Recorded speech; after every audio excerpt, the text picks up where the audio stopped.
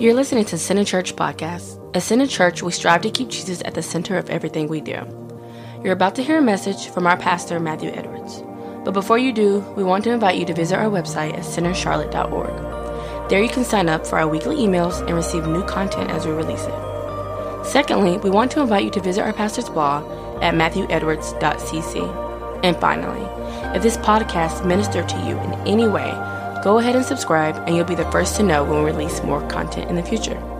Thanks for listening in, and be blessed. Ephesians chapter 3. Can everyone see it? Ephesians chapter 3, verse 17. Now, Paul is talking, and I wanted to start here because this to me is so important. Ephesians 3, verse 17 says that Christ may dwell in your hearts through faith. Christ may dwell in your hearts through faith, that you, being rooted and grounded in love. Now, by definition, what is love? Love is not how much I love God, but how much he loves me or us. All right? It's not how much I love him, but it's how much he loves me. And Paul is saying this, you be rooted and you be grounded in God's love for you. All right? You know what? This is off topic, but you know what? Jesus, before he did one thing right or one thing wrong, he was baptized in the Jordan River and he was about to go into the wilderness to be tempted. Before he could even have the chance to make a mistake, what's the first thing the Father said to him? You are my beloved Son in whom I'm well pleased. I think it's Luke's translation that says you. In the other Gospels, you see this. The idea is that everyone around him heard what? This is my beloved Son. But Jesus heard what? You are the one. You are the one that I love. Long before our children can make mistakes, let them know, hey, you're the one that I love. You are the one that I love. And I'm telling you, I believe when you know how much God loves you in spite of making a mistake or doing anything right or anything wrong, when you know that God loves me and it has nothing to do with my actions, it empowers us to win. Anyways, verse 18, may be able to comprehend with all the saints what is the width, the length, the depth, and the height, to know the love of Christ. Notice, not to know the love for Christ, but to know the love of Christ, which passes knowledge, that you may be filled with all the fullness of God. How are you filled with the fullness of God? When you know the love of Christ. All right. You are filled with all the fullness of God. Verse 20. Now to him who is able to do exceedingly abundantly above all that we ask or think, according to the power that works in us. Before you go to the next one, let me say this. I shared with a few of you. There were two things that I asked the Lord for at the beginning of the year. Two things that I did not ask the Lord for. And the reason why is I shared, and I think in a Bible study, I said, this is just too much. It is. I was like, that's so far-fetched of an idea. I don't even really want to ask. And not to sound holier than thou art, but I just didn't. I made my list and I didn't put those things on there. And the Lord corrected me about 2 or 3 months ago. He said, look, you didn't even ask me for these things. But you know what? This is how awesome it's going to be for you this year. I'm going to do so many impossible things for you and for the church this year. I'm going to make these things happen. All right. This debt was not on the list. It's on the list now. But notice, to him who is able to do exceedingly abundantly above. Not just exceedingly, but abundantly. And not just exceedingly abundantly, but exceedingly abundantly above. Say that 10 times fast. Above all that we ask or think. How is he able to do this? When you are first what? Rooted and grounded in love. The more you know how much God loves you, the more he can do this. Let me show you this in the Amplified version real quick. Tiki, can you show the next one, please? This is the Amplified version, same passage. May Christ through your faith actually dwell. This is the Amplified. It says, may Christ through your faith actually dwell, settle down, abide, make his permanent home in your hearts. In other words, once Christ enters your heart, he will never leave. May you be rooted deep in love and founded securely on love, that you may have the power. Hit okay for me. That you may have the power and be strong to apprehend and grasp with all the saints, God's devoted people, the experience of that love. What is the breadth and length and height and depth of it? Verse 19, that you may really come to know practically, I love this, through experience for yourself. Through experience. What does that mean? That means the first time you ever say, okay, Father, it's not my love for you, it's your love for me. And you start working it out and you start experiencing it. There'll be times where you're like, why didn't I get this? And why did I get this, but I didn't get that?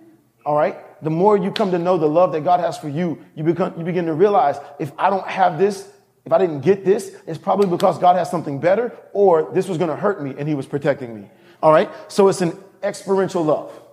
You experience it, you work it out, and you realize over time, a good friend of mine, he just head over heels believed God was sending him to Washington, D.C. for this church position to minister. And he was so excited, and he had me pray and everybody else pray. And I was like, you know what, man? I never wanted to tell him I didn't know about it. You know, sometimes you just don't know. But he was so convinced this is the position God gave me. The Lord told me this. Turns out he didn't get the position. And you know what I told him? I said, you know what? I mean, he was down. I mean, he was really depressed about it. Where he's at, he hates where he's at. And just life is going on around him. All right. He who has ears to hear, let him hear. Life is going on around him. And in the midst of it, he thought this was his big break. God's going to get me out of this. And I told him, you know what? You didn't get it because God didn't want you to have this. This was probably going to hurt you in some way, shape, or form. He's gotten better. You know what that is? That's love through experience. All right. Then he says for yourselves, the love of Christ, which far surpasses mere knowledge without experience, that you may be filled through all your being until the fullness of God, may have the richest measure of the divine presence and become a body wholly filled, flooded with God himself. Next verse. Now to him who, by in consequence of the action of his power that is at work within us, is able to carry out his purpose and do super abundantly, far over and above all that we dare. I love it. The reason why I put this whole thing was to show you this verse. All that we dare. I love that. It's almost like he's saying, I dare you to ask me. All that we dare ask or think infinitely beyond our highest prayers, desires, thoughts, hopes, or even dreams. Isn't that beautiful? God is daring you. Ask me for the impossible. Ask me. Now, I want to look at a story of Elisha. If you have your Bible, you can turn me to 2 Kings. 2 Kings chapter 6. Some of you heard the update on my wife.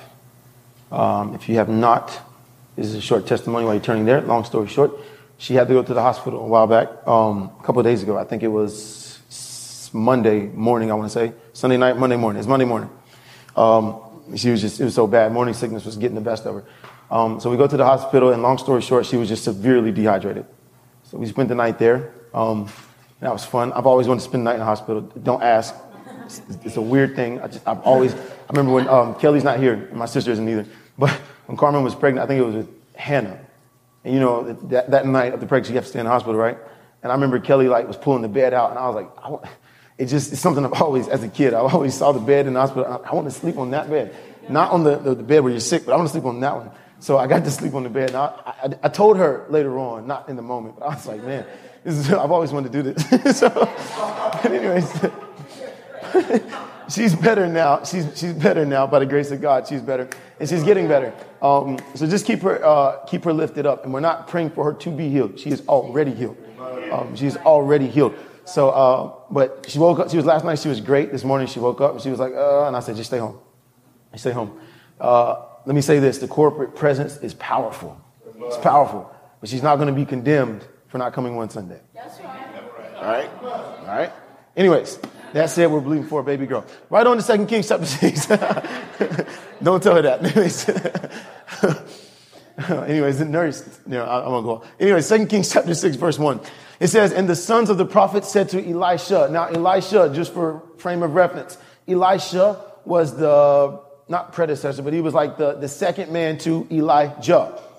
All right. Elijah was the head dog. He was the man. He was the prophet of the hour. But once his ministry ended, who comes after him? Elisha. Elijah means God is Yahweh. El, God. Eli, God is. Yah comes from Yahweh. God is Yahweh or Jehovah. All right. Elisha. El, Eli, God is. Shah comes from Yeshua. Meaning what? Salvation. God is my salvation. All right. An amazing ministry. Anyways, he's the sons of the prophets. Elijah has moved on. Elisha is now the man in charge. He is now the prophet in charge. It says, and the sons of the prophets came to Elisha. See now the place where we dwell with you is too small for us. Please let us go down to the Jordan and let every man take a beam from there and let us make there a place where we may dwell. So he answered, go. Now pause for one moment. And I don't think I have to say this, but I'm going to say it anyways, just for the sake of everyone that's here all together. What did they say? The place we have is too small. There are some people and some denominations and some churches, for that matter, that will tell you, stop complaining about what you have. If it's too small, small, it is too small. Right? If it's not working, it is not working. Do not be afraid to say, this place is too small. Right? Don't be afraid to say that. Because look what the man of God says. They say, hey, can we go down to the Jordan so that we can do what? Expand. We want to expand. All right? What did he say? Go. He didn't say, stop complaining. Thus saith the Lord. Make do with what thou hast. No, he said, go. Go. Is not a crime or a sin to say, God, thank you for what you have given me, but now it is too small. That's a testimony to his greatness. That's a testimony to his grace. What I have is great. You gave me this. This is great. But now you've given me so much since then that this is no longer working. So how are you going to help me fix this? Now watch what happens. Verse 3. Then one said, please consent to go with your servants. And he answered, I will go. Very smart. Take the man of God with you. Don't take me with you. All right. All right. Back then, God was not in everyone, let alone with everyone. Okay. He couldn't. Christ hadn't died yet. Today, Christ is in you. So he's with you everywhere. So don't call me. Anyways, he says, I will go. Verse 4. So he went with them. And when they came to the Jordan, they cut down trees. But as one was cutting down a tree, the iron axe head fell into the water. And he cried out and said, alas, master, for it was borrowed. Awesome. What happened? I love this. What happened? They're cutting down trees. Everyone's doing the same thing. They're cutting down trees. But obviously this man had to borrow an axe to cut down a tree. Now, let me ask you, was it a crime that he borrowed the axe? Was it a sin that he borrowed the axe? No. But if he does not fix this, who is at fault? He is. Obviously, he's at fault, right? Man did the smartest thing anyone could have done. He didn't say, let me build a dam, try to stop the water, and go find this axe head. He didn't even say, hey, let's try to find some string and see if we can't figure out how to get this axe head. You know what he said? He went straight to the man of God. And he said, help me. Why? Because it was borrowed. Right there. And I'm telling you, I knew this story before, but while I was praying and meditating, this story came up. Actually, I saw this verse in my mind. I saw this verse. It says, where is it? That the iron axe head fell into the water, and he said, it is borrowed. So I had to go find the story again. But when I found it, I saw the whole context. I saw everything. Notice what they were trying to do. The place was too small. Verse 2, let's go down to the Jordan. You know what Jordan means in the Hebrew? It means to descend or descent. Jesus, he descended. At the cross, he went down so that we could go up. When the Israelites crossed over into the promised land, they had to cross over what river? The Jordan River. And before they went in, you know what they took on their shoulders? The Ark of the Covenant, which speaks of the finished work of Jesus Christ. As the ark went in, the Bible says God pushed the water all the way back to a city called Adam. What do we see the Jordan River a picture of? It's a picture of death. It's a picture of descending down. Jesus himself was baptized in the Jordan River. John was baptizing people in the Jordan River. All right. He pushes the water all the way back to Adam. What do we see? Death has been pushed all the way back to where it first started. Adam, the first man. All right. Then all the people cross over while the water is stopped. When the last person crosses over, they put 12 stones in the water, in the river. There's no water there, but they put 12 stones there to say what? We have crossed over. We have passed over. And then they take 12 stones from the Jordan River and they put it on the promised land. All right. We're no longer who we once were. We don't take stones from the wilderness and put them in the promised land. No, you were a sinner. You're not a sinner saved by grace. That would be stones from the wilderness in the promised land. But you are the righteousness of God in Christ. The sinner died in the Jordan, so the rocks stay in the Jordan. But now, in the Jordan, from the Jordan, we take 12 stones in the promised land. You're the righteousness of God in Christ. You see that? So what do they say? Let's go down to the Jordan. All right? And let every man take a beam from there. Let us make there. Where? At the Jordan. You see that? A picture of what? Where Christ died. Now, he didn't die there literally, right? But it's the picture. You see that? Now, watch what happens. The man cries out, says, it was borrowed. Next verse, Tiki. Verse 6. So the man of God said, where did it fall? Now, let me say this. It is not a sin to go back and say, where did I lose it? I'll be honest with you. Sometimes that's the hardest thing for me to do. To say, God, where did I lose it? Because to be honest, I'm just more of the type of, God, just fix it for me. Right?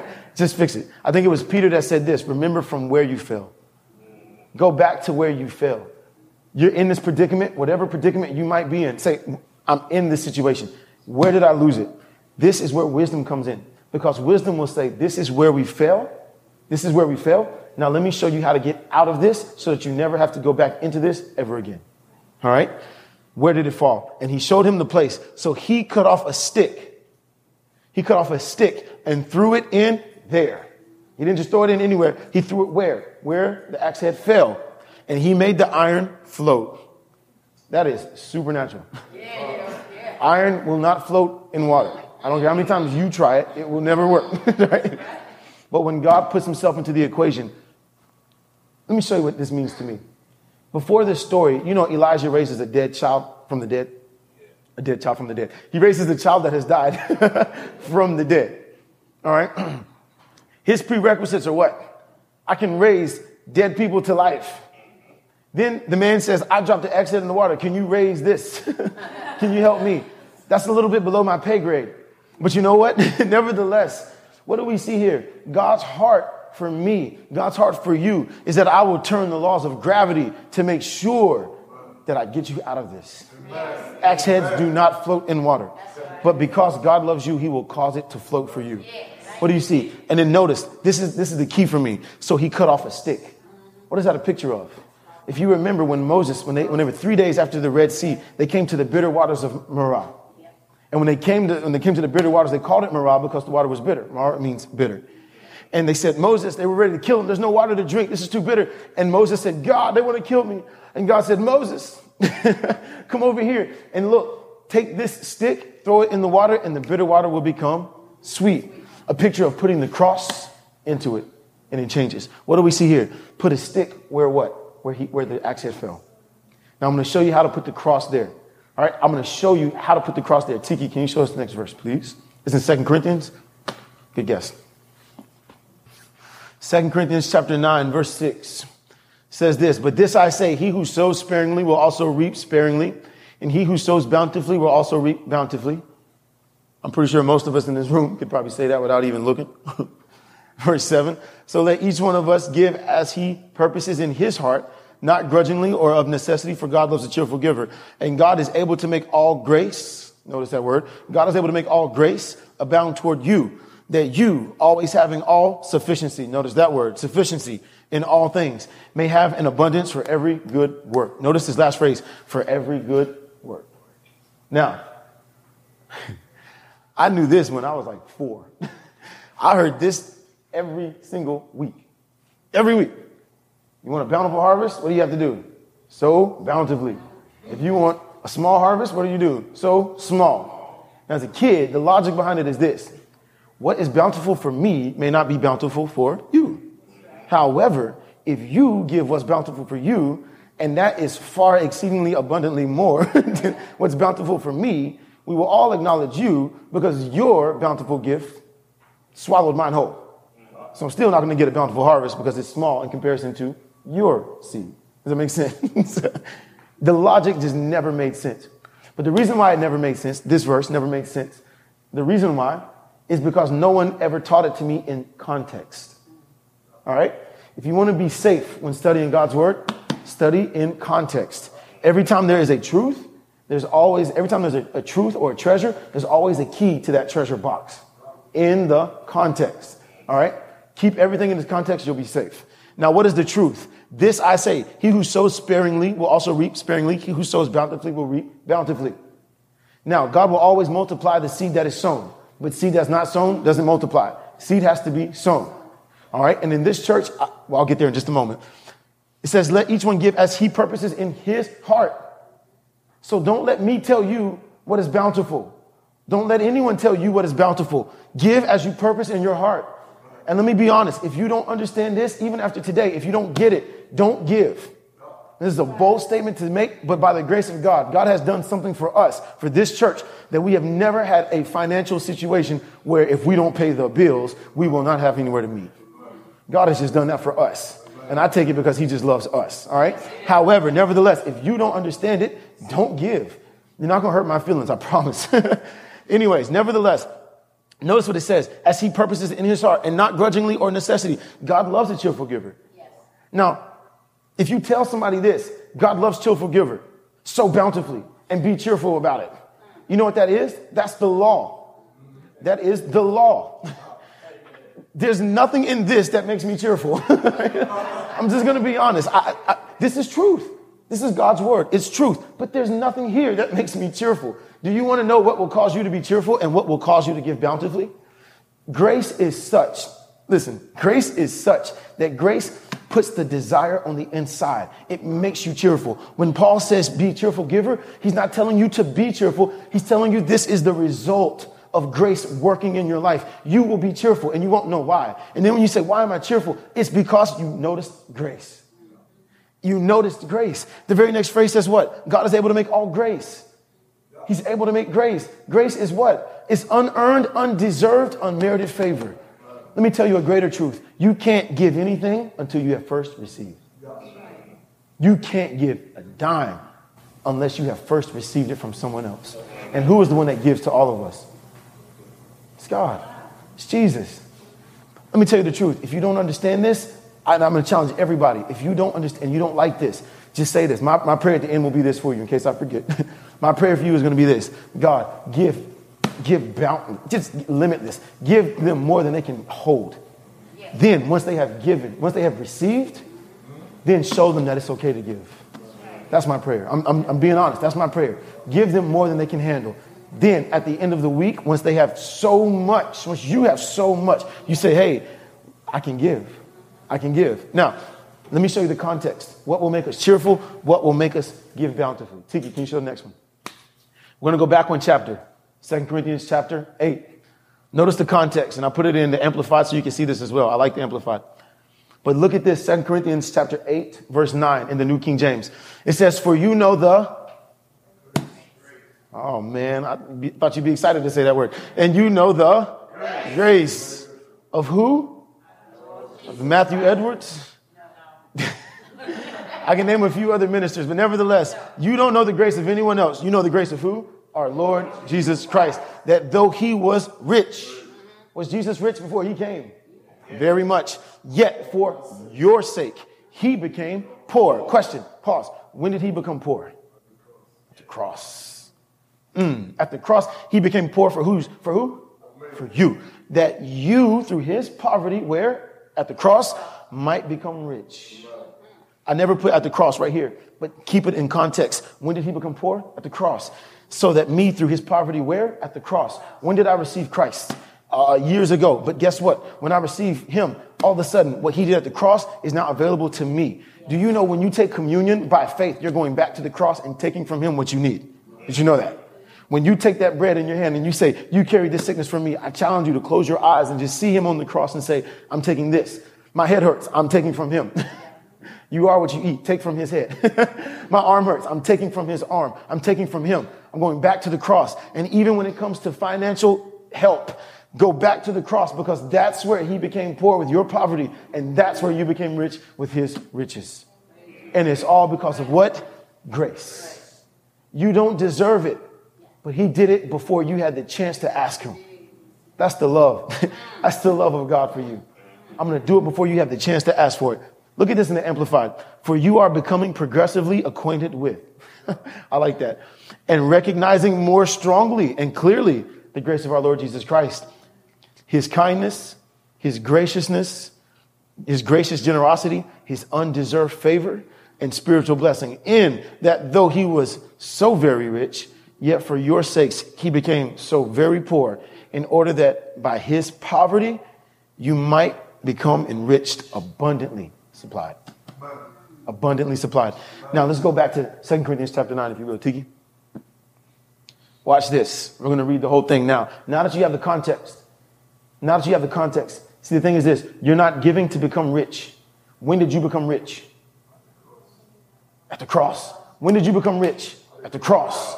If you became rich at the cross, I don't care what your bank account says now. Are you rich? Yes. If you are rich, not because of your bank account now, guess what? You're rich, right? With his riches. You are rich now. When you sow sparingly, you reap sparingly. But when you sow bountifully, you reap bountifully. Notice one more time. Let each one give as he purposes in his heart. Why? Because my giving isn't based on what I have. It's giving based on what he gave me. Right. Do you see that? Not grudgingly or of necessity. Why would I be grudgingly about giving when I know that his resources are limitless? It's not based on what I have. It's based on what he has. My bank account may say nothing, but by the grace of God, I am still rich. And because I am rich, God loves a cheerful giver. Why not be cheerful? I can be happy about giving. And you know what? It's not just in the church.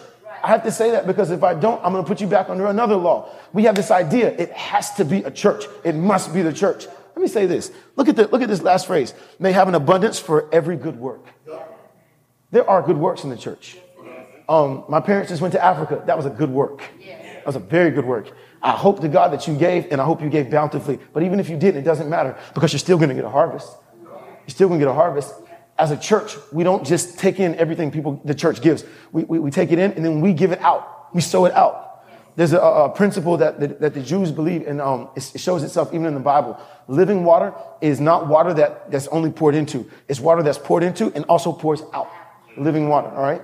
Water that's only poured into, they call it stagnant. It breeds mosquitoes, all right? Nevertheless, if there's flow in and flow out, it's living water. As a church, we don't just take in everything you give us and hold on to it. We give it out as well. So the seed you sow here is producing a harvest, not for the church, not just for the church, but it's also producing a harvest for us and for you on top of what you've already given. And every good work means this. When you encounter someone at work who but God, I need help. Be the gracious one to step up and say this. I don't have it to give it. Wait a second. I do. Why? Because I know grace. Yes. Because I know grace, I can give it. And that is a good work. Grace is this. You see, the law says this. You get what you deserve. You get what you deserve. But did you know that because you are under grace, you get what you don't deserve? So even when you sow in a place that you shouldn't, by the grace of God, God will still cause it to be multiplied in your lives. Watch this, verse 9. As it is written, he who has dispersed abroad, he has given to the poor. There's that abroad again. I love that. He has dispersed abroad. It's not just in one place. Thank you for giving to the church. But guess what? Give other places as well. Give to other ministries, please. Don't just give here. Give to other ministries. He has given to the poor. His righteousness endures forever. Giving does not make you righteous. It's the evidence that you are righteous. As you give, guess what? As it comes back in, you realize, wait a second, I'm the righteousness of God in Christ. Anyways, where are we at? Next verse, Tiki, verse 10. Now may he who supplies seed to the sower, notice, it's not him who gives, it's he who supplies. You have to be supplied first. Now may he who supplies seed to the sower and bread for food supply and multiply the seed you have sown. You see that? I believe God can cause your bank account to supernaturally increase. But what does the Bible say? He multiplies seed that has been sown. All right? Sow it. And increase the fruits of your righteousness. Sowing does not increase your righteousness. It increases the fruits of your righteousness. All right? While you are enriched, we're going to read down. I want to come to verse 15. It says, while you are enriched in everything for all liberality, which causes thanksgiving through us to God, for the administration of the service not only supplies the needs of the saints, but also is abounding through many thanksgivings to God. Verse, 13? While through the proof of this ministry, they glorify God for the obedience of your confession to the gospel of Christ and for your liberal sharing with them all and all men. Next verse. And by their prayer for you who long for you because of the exceeding grace of God in you. I put it in bold because I want you to see it starts off talking about what? Grace. It ends by talking about what? Grace.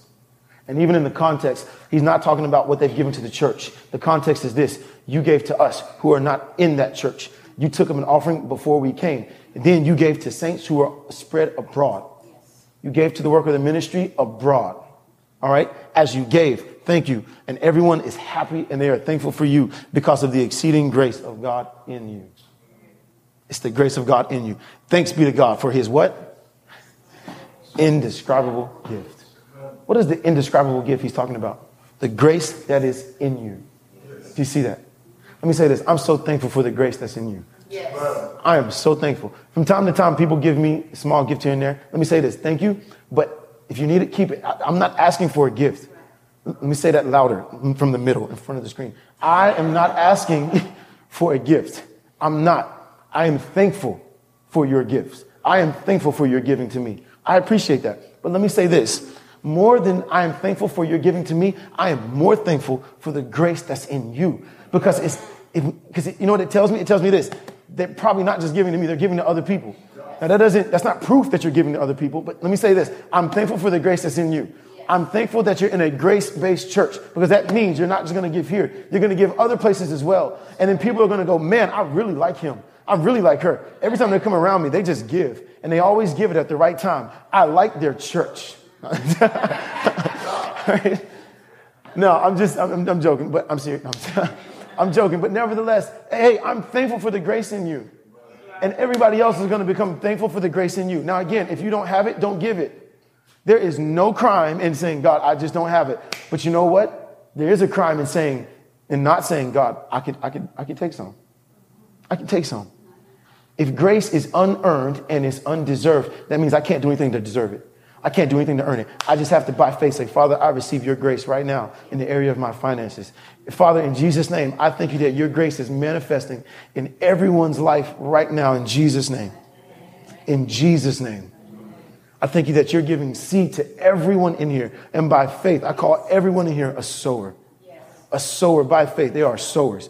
And you are going to continue to give them seed. And Father, may by the time next week rolls around, I thank you that you will have given them so much that bountifully and cheerfully will not even be, it won't even be an issue.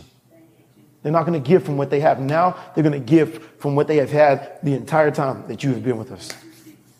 Father, I thank you for your grace in Jesus' name. Now, I'm not done yet. I'm almost done. I'm sorry. I wanted to take that moment. Tiki, can you show the next verse, please? Yes, we're going to close with this. This is the last one. You can't see it, can you?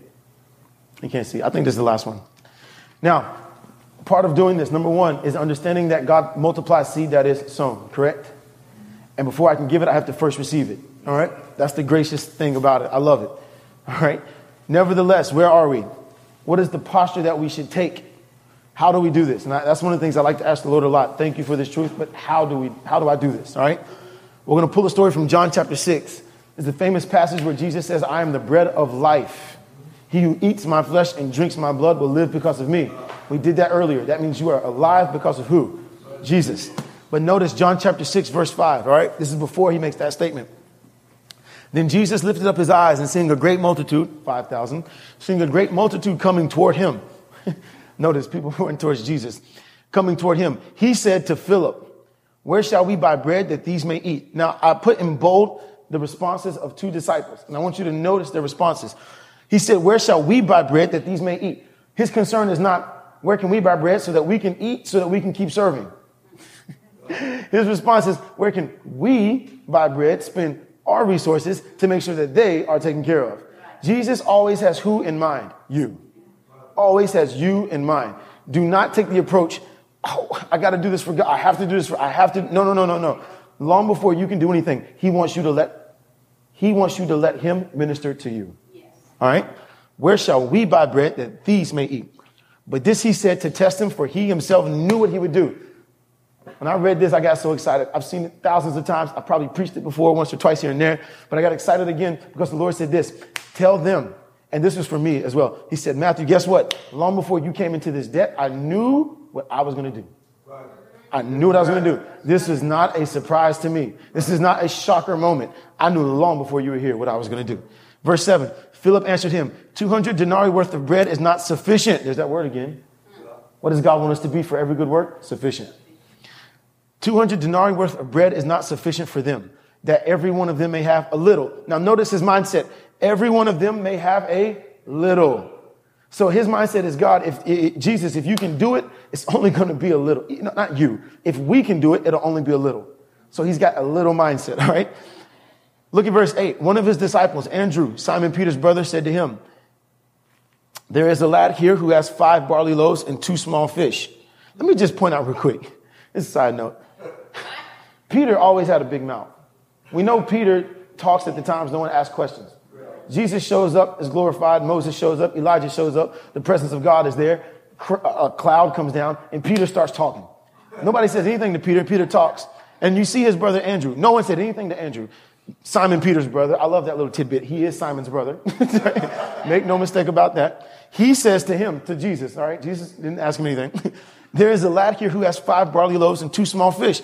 But what are they among so many? Philip has a small mindset. Andrew has a mindset of what? This is such a big problem. I think most people fall in this category. God, this is a massive problem, so I don't want to ask. Then the other half of the mind is this. God, my provision is so small. I'll just a little bit at a time, a little bit at a time.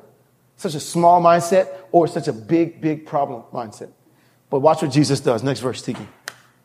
I'm sorry, Joshua. Psych. Anyways, verse 10. Sorry, that's an inside joke. Tiki wants me to call him Josh from now on. I'm not. He will always be Tiki. Then Jesus said, make the people sit down. So what is the posture for all of us to receive? Sit down. It's a posture of what? I have to rest. Again, you can't give until you have first received. In order for me to receive, what do I have to do? Sit. Sit. Now, there was much grass in the place, and I've pointed this out before, but the Bible is so funny about the details it gives us. What color is grass? Do you know green in the Bible represents something that's new, something that's fresh, something new and fresh? In Revelations, John says, I saw the throne, and around the throne was a rainbow, but the color that sticks out the most is emerald. What color is emerald? Green. What do we see? What is green? What is the representation of green? In Psalm 23, he says this, the Lord is my shepherd, I shall not want. He makes me lie down in what pastures? Green. What's the significance of green in the Bible? New, fresh, new covenant. New covenant. The old covenant was do good, you'll get good. Do bad, you will get punished. But the new covenant says this. God says it has nothing to do with you anymore. He says, I will be their God. You will be my people. I will be everything you need. It's all about me. You keep your eyes on me. This is the covenant that I cut with Jesus Christ, the man. Didn't even cut it with you. You just receive. New covenant. Notice what it says. There was much grass in the place. Why give us that detail? Because he doesn't want us to get stuck on the miracle. He wants us to realize the miracle is just a sign pointing to something greater. When you rest in the new covenant truth, what happens? So the men sat down in number about 5,000. And Jesus took the loaves, and when he had given thanks, he distributed them to the disciples, and the disciples to those sitting down, and likewise of the fish, as much as they wanted. Now, again, I was so excited when I saw this. I had to put it in bold. As much as you want. It will only stop when you say, I have as much as I want. When he starts pouring in, I'm telling you, when grace is like that. When grace starts coming, it's like you catch you don't know why it stops. And then you have to stop and go, wait a second, because I thought, man, I can't take it anymore. No. As much as you want. As much as you want. Now, I'm going to close with this. What do we start off by saying what? Talking about God's love for who? For you. It starts with God's love for you. If you don't know how much God loves you, go back. Go back. Find out how much God loves you, and it will bring you to this point. But it has to start from God's love. Because when you know how much God loves you, I'm telling you, it's like, I don't deserve this, but I love you, and I'm going to give it to you anyways. God, I didn't earn this, but I love you, and I'm going to give it to you anyways. The beauty of the new covenant, the beauty of grace is this. The devil can't stop this. He can't. If it's based on something that I have done, then he can, that's a shaky foundation. He can always cut that off. There's a song I've been singing for a while. I love it. We haven't sung it in the church, but it's called Unstoppable God. Amazing song. Amazing song. I love this song. And last night I was just screaming at the top of my lungs. I had a 30-minute drive home. I was just screaming Unstoppable God, just going in about 10 times. I love that song. But then last night it finally sunk in. Wait a second. You are an unstoppable Father. You are unstoppable. No one can stop you. The devil can't stop what you have for me. The only one that can stop what you have for me is me. And the only way I can stop that is when I start thinking he's blessing me because of what I have done. He is favoring me because of what I have done. All that I have in my life is because I have earned it. I have worked hard for it. But when I step back into grace and I say it has nothing to do with me, but everything to do with you, guess what happens? It's like the pipe opens up. Everything that was clogging it up just gets moved out the way by the love of God. And then all of a sudden, he is able to do exceedingly, abundantly, above all that you can ask or even dare to think about. Amen? Amen. Tiki, that was the last one, wasn't it? Click next. Make sure. I want to close. Can I share this last thing with you? Don't go to that. We're not going to do 1 Corinthians 13. For the sake of time, I'm not. I'm going to do Luke chapter 1. Is that okay?